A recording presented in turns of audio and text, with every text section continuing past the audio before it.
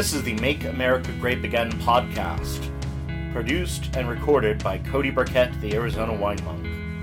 In this podcast, we explore wines from all 50 states in the United States of America. Welcome to episode 50 of the Make America Grape Again podcast. I'm your host, Cody Vladimir Burkett, CSW. And I'm not. Joining us today at the house that doesn't exist in the middle of the desert, in bright, deserty Sun Sites, Arizona.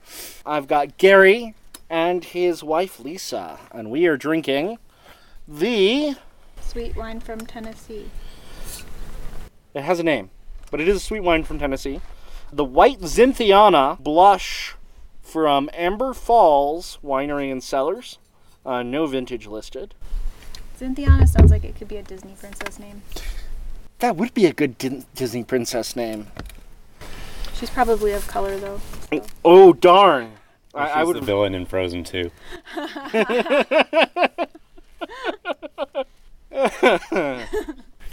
Sorry, I derailed us really fast. No, that's okay.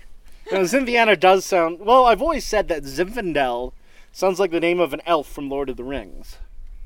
To the point where I actually named a sorcerer character in a D&D campaign Zinfandel. And his last name was Elvish for boomstick. I cannot remember what it was in Elvish, but anyway. Hey, Lisa. Yeah? Are you from Tennessee? No. Because you're the only 10 I see. Oh, Sorry. Couldn't resist. I still have my shirt on, too, guys. I'm not sure what that has to do with Tennessee, but... Yeah, I don't know. Anyway. So Zinfandel is a relatively new cross. It is a not hybrid. Kind of hybrid because... Well, this gets into the nebulous category of grape genetics because one of the two grapes that was involved in this cross is technically a hybrid, and that would be Norton, also known as Cynthiana, which is Labrusca, something else, and Vinifera. And of course, Zin is full Vinifera. Zin, by the way, as I think I've mentioned in an earlier podcast, is the same grape as Primitivo, which is the same grape as Tribadog in Croatia. So this rosé is a really nice sort of coppery color, and it smells and tastes like a really fun pie. Yeah. Like you made an apple pie, but you made it with peaches. Like apple peach pie with a little bit of like cinnamon baking spice. Mm-hmm. It doesn't really have so much of the apple aroma that you would get from an apple pie. The apple to me is more on the palate than the nose. But it just stinks of peaches in a great way. Yeah. To talk about the label, I'm going to phone in a friend here. Shit, we should have had her on the phone for the whole thing. But she's not drinking, though. Oh, shit. Yeah. Or not drinking this with us, anyway. But I sent some pictures to Megan, Vinny Vidi Drinky, who, of course, is our judgmental graphics design artist. Well, hello. Well, hello. Hi. Hi. So tell us what you think of this label. So, okay, is there like a meaning to this that they've said on the back of the label that I couldn't read or anything? Or is just they just wanted some, like, cranes or something? I think those are actually tricolored herons. Well, you would know. Of course I would know. So I will read the back for you, as well as also for those of you listening to the podcast at home. Amber Falls Winery and Cellars is pleased to offer you this carefully crafted wine from the newly developed Zinfandel grape. Originating through research at UC Davis, resultant merging of Zinfandel, a California grape, with Cynthiana, a Midwest East Coast grape, created the very special Zinfandel hybrid grape, which grows successfully in the mid and eastern part of the U.S. As pioneers in both the viticulture and vinification of the Zinfandel grape, we feel that this wine will quickly become a favorite. So absolutely nothing about birds. Nothing about birds. Okay. Well, I mean, it's very Asian to me. I don't know why, but whatever. But no, I actually really like this label. I like the design of the birds. I like the fonts that they used and the colors that they used. I really like that they put like a gold. It looks kind of like it has like a gold, I don't know, gold leaf, gold flake kind of look to it. It does. not what it is, but yeah. But like, I like those accents. I think that's really nice. The Amber Falls font is beautiful, and I got really excited earlier because I really like that they took the F in Falls and tied it into the and symbol between winery and cellars. Yeah, that is Oh my cool. God. Oh, I love that kind of stuff. So I really like this label. I think it's nice. I think the only thing I don't like is the little bottom bit that says American Blush Wine. Like, that's boring, and I feel like it's very distracting from the beauty of the rest of it. But yeah, no, I'm a fan. I'm a fan of this label. Even despite the papyrus on the back? Hold on, let me pull that up again.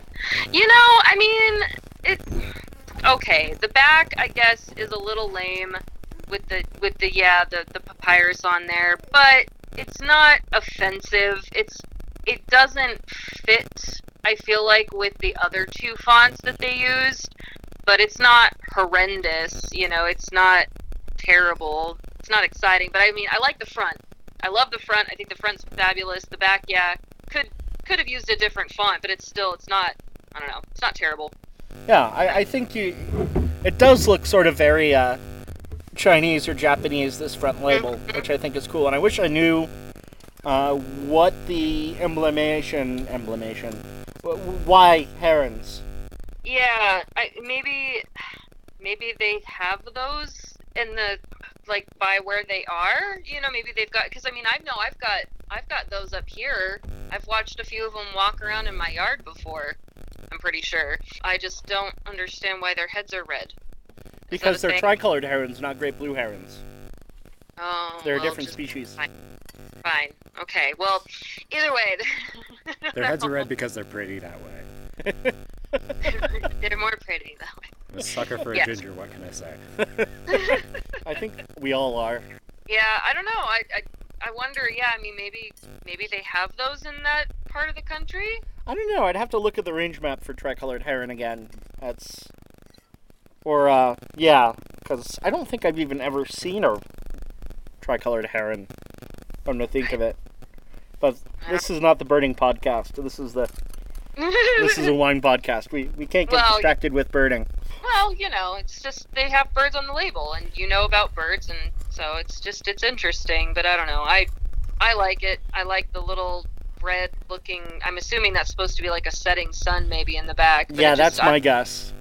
Yeah, the whole thing just has a very like Japanese or Chinese like vibe to it.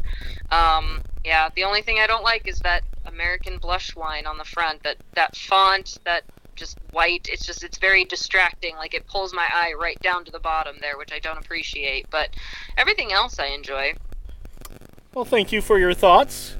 Any more Absolutely. commentary you'd like to share No, before I you don't get think back to so. drinking for the evening? I'm bummed. I wish that I was there trying this. I feel like I've heard you talk about this before. It's okay. There'll be more. Bad. That reminds me, we got to figure out when we're doing the prickly pear bottling. I know. I'm working with James on it right now. Cool beans. I'm probably going to have to come out on a weekday, which is unfortunate because I'll have to work in the meantime, but oh well. So, we're trying to figure it out, though. Well, keep us posted, and then we'll drink something afterwards. Sounds And good. record something for I'm season assuming 2. that prickly pear wine is garbage. I have no hopes for it to be good. Hey, it could be really good vinegar. It could be really good vinegar, and at that point we will have salads. So many salads. We will with have the vinegar. best salads. They're huge. And we'll make the hamburgers pay for them. Perfect. Oh, Perfect. so no, They're coastline birds. they're coastline birds. Tennessee's landlocked. Tennessee is landlocked, so I'm gonna go with no. Lisa pulled up the map. It looks like it's an irregular summer visitor, according to this pink dashed line. But yeah, they're not native to Tennessee, so it looks pretty. That's the reason. Yeah, maybe that person just has, like, you know, whoever made the wine or whatever just really likes that type of bird. I don't know. Either way, I approve. I think it's a really beautiful label. Agreed. Agreed. What do you Good. think? It's pretty. She only says 3 words at once. That was 2. But that was 3.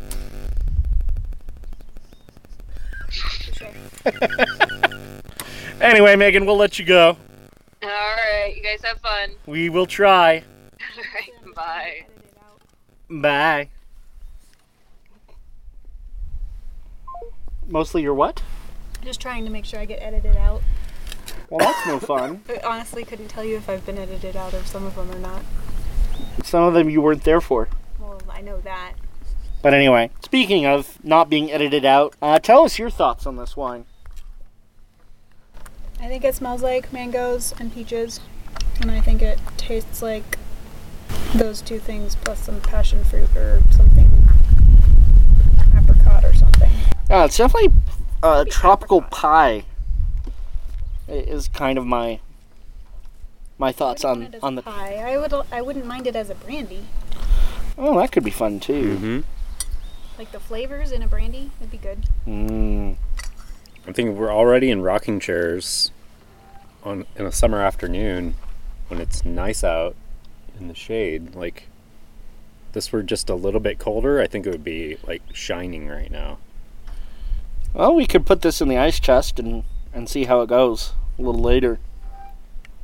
History of winemaking in Tennessee. European settlers had brought grape growing and winemaking in Tennessee in the mid-1800s. After the Civil War, the production of wine was a thriving business. In fact, there was an author, J.A. Killebrew. That just is a great name. It's fantastic. That needs to be a beer name. Killebrew. Somehow I don't think the TTB will like that. Probably not, even though it's spelled Killebrew. So you might be able to get away with it. Anyway, he devoted an entire chapter to grape cultivation in his 1874 book entitled The Introduction to the Resources of Tennessee, which he reported that in 1870, the production of Giles County for wine was at 569 gallons, which isn't all that much, but No, that really isn't. it's a good start. But in 1880, according to the U.S. Department of Agriculture, there were 1,128 Tennessee acres planted in grapes, producing 64,767 gallons of wine with a value of approximately $90,000.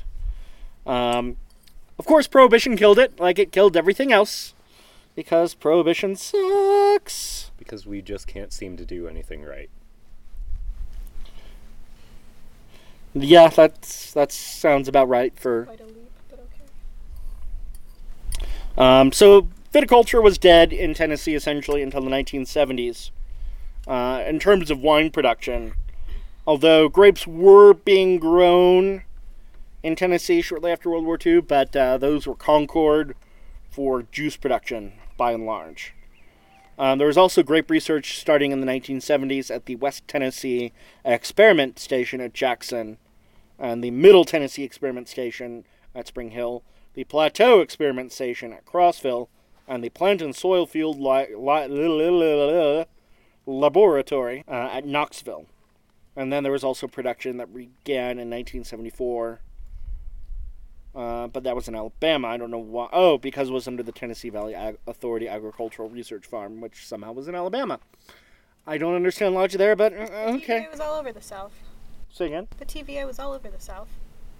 The what? Tennessee Valley Association. It was like part of the rebuilding job stuff that somebody made. Some president. I don't remember which one. Oh! There you go. Okay, Cody's got on. that makes sense I don't know now. which president it was.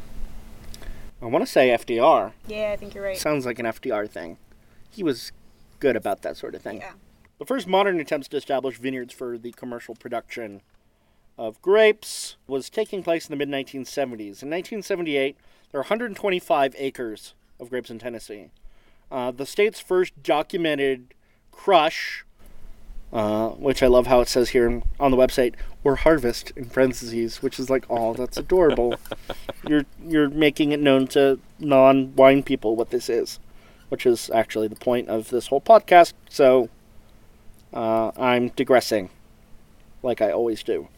So 1980, when the first Tennessee wineries were licensed. And by 1992, there were 84 growers in the state with over 270 acres devoted to grape production. 1973 was the organization of the Tennessee Viticultural and Enological Society. There's 200 members now. It was instrumental in the passage of the 1977 Grape and Wine Law, which basically removed wineries from the 1939 local option legislation and reduced the cost of licensing to $50. Nice. Yeah, how much are licenses here in Arizona? The least expensive winery license you can get is a farm winery license, and that's $200. Wow, Tennessee's got it going. And then all the licenses just go up from there, and it's not uncommon to have bars paying rumor has it even 6 figures for a license. Jeez. Because they're on the open market and there's only so many of them. Capitalism. So there was a state tax of 5 cents per gallon that was levied on wine produced in Tennessee from Tennessee products. At the time, no winery could sell at retail more than 5,000 gallons, or 20% of the wine it produced annually, whichever was greater. 1983, new legislation increased that to 15,000 gallons that could be sold on site, and that wine produced in Tennessee must be made from not less than 85% Tennessee-produced crops. Later law reduced that to 75% and permitted new wineries to use 50% Tennessee products for the first 3 years of operation.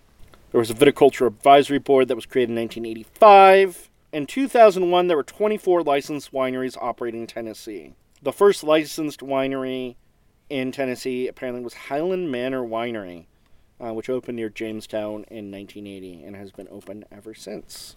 There's one AVA in Tennessee, and that is a small portion of the Mississippi Delta AVA, which extends into the southwestern part of the state all the way down through Mississippi and parts of Alabama. That's Tennessee wine in a nutshell. But this is a nice wine for this time of day, with the mountains glowing in the dusk. I actually drank a fruit juice this morning that was called Tropics Fruit Juice, something or other. And this tastes a lot like that. Wish I had the bottle, but I threw it out. But it had pineapple and passion fruit and mango. Yeah, this is... Pineapple maybe too, huh? I can see pineapple in this. Just a Like a hint. hint. Like that's like maybe like because it's a little sweet, that's maybe... Yeah. I know, I like this. This is a good closer for... Is this considered a white wine or an orange wine? This is labeled as an American blush wine. Oh. So it's a... So it's a rosé-ish. The difference between a blush and a rosé is that a blush is over that percentage of sweetness, I think, according to labeling law. So it's a rosé that's sweet? Yeah, basically. Because it's got kind of an orangish color, that's why I asked. That's coming partly from age, I'm guessing, because this is probably an older bottle. There's not a vintage listed. But it also could be the grape, because, some grapes do produce a more orangish, salmon-y tint. Mm-hmm. And the rosés, like Nebbiolo, is infamous for that. Yeah. So maybe Cynthiana or Norton are like that in general. Could be. Not having any experience whatsoever with Cynthiana other than what's in this glass, I couldn't honestly tell you if this was normal for that grape or not. This is not corked. Thank goodness. That Yeah. would be awkward. It's a fake cork. Yeah, that would be especially awkward. So I thought, since this is a special episode, that I'd record the opinions of a few other people who are tasting it. Hello, You could introduce yourself. I am Lisa. Way to be vague. I'm Lisa Street. I'm the winemaker at Aridus Wine Company here in Wilcox, Arizona. So this is 100% of a grape called Cynthiana. It's a cross between the Cynthiana clone of Norton and Zinfandel, semi-sweet white blush. So it's called a white Cynthiana. A little floral, a little chemical. What do you mean by chemical?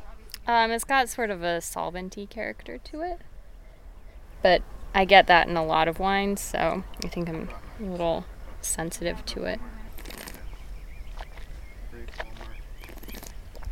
Oh, that's quite sweet. put it on the medium-low end for acid.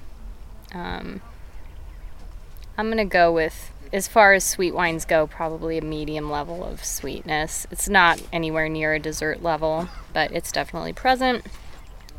I'd say it's like a lily, the sweetness that I'm getting, or that floral note, and maybe like an orange oil, like the skin of an orange. As far as fruit goes, I'd kind of put this towards like the apricot camp. This is fun. Yeah. Yeah. There's some bitterness to it, but that adds something nice to counteract that sweetness. I'd give it kind of a medium length. I don't think you're looking for anything too much more than that with a wine like this. Yeah. Yeah. Could pound this by the pool, no problem. Go ahead and pound the rest of it. You're welcome to. Alrighty. Chug, chug, chug, chug, chug. Put it 50. So this is episode 50. Next episode is 51, which is DC. And then I got a couple bonus episodes for you coming up before we go into season 2. So stay tuned. Until next time. Hip Well- hip hooray! There's not going to be a glass clinking sound because these are plastic Govino cups. The perils of living in an RV. Yes. Well, make America grape again. Wink. This was an episode of the Make America Grape Again podcast, sponsored, produced, and recorded by Cody Burkett, the Arizona Wine Monk. You can reach us at makeamericagratepodcast@gmail.com, on Instagram at the AZ Wine Monk, or on Twitter at CV Burkett. Be sure to also check out our website, makeamericagratebagainpodcast.com. I'm Gary. You can find me on Instagram at Greater Than Wines, on Facebook at facebook.com/Greater Than Wines, and by email at greaterthanwines@gmail.com.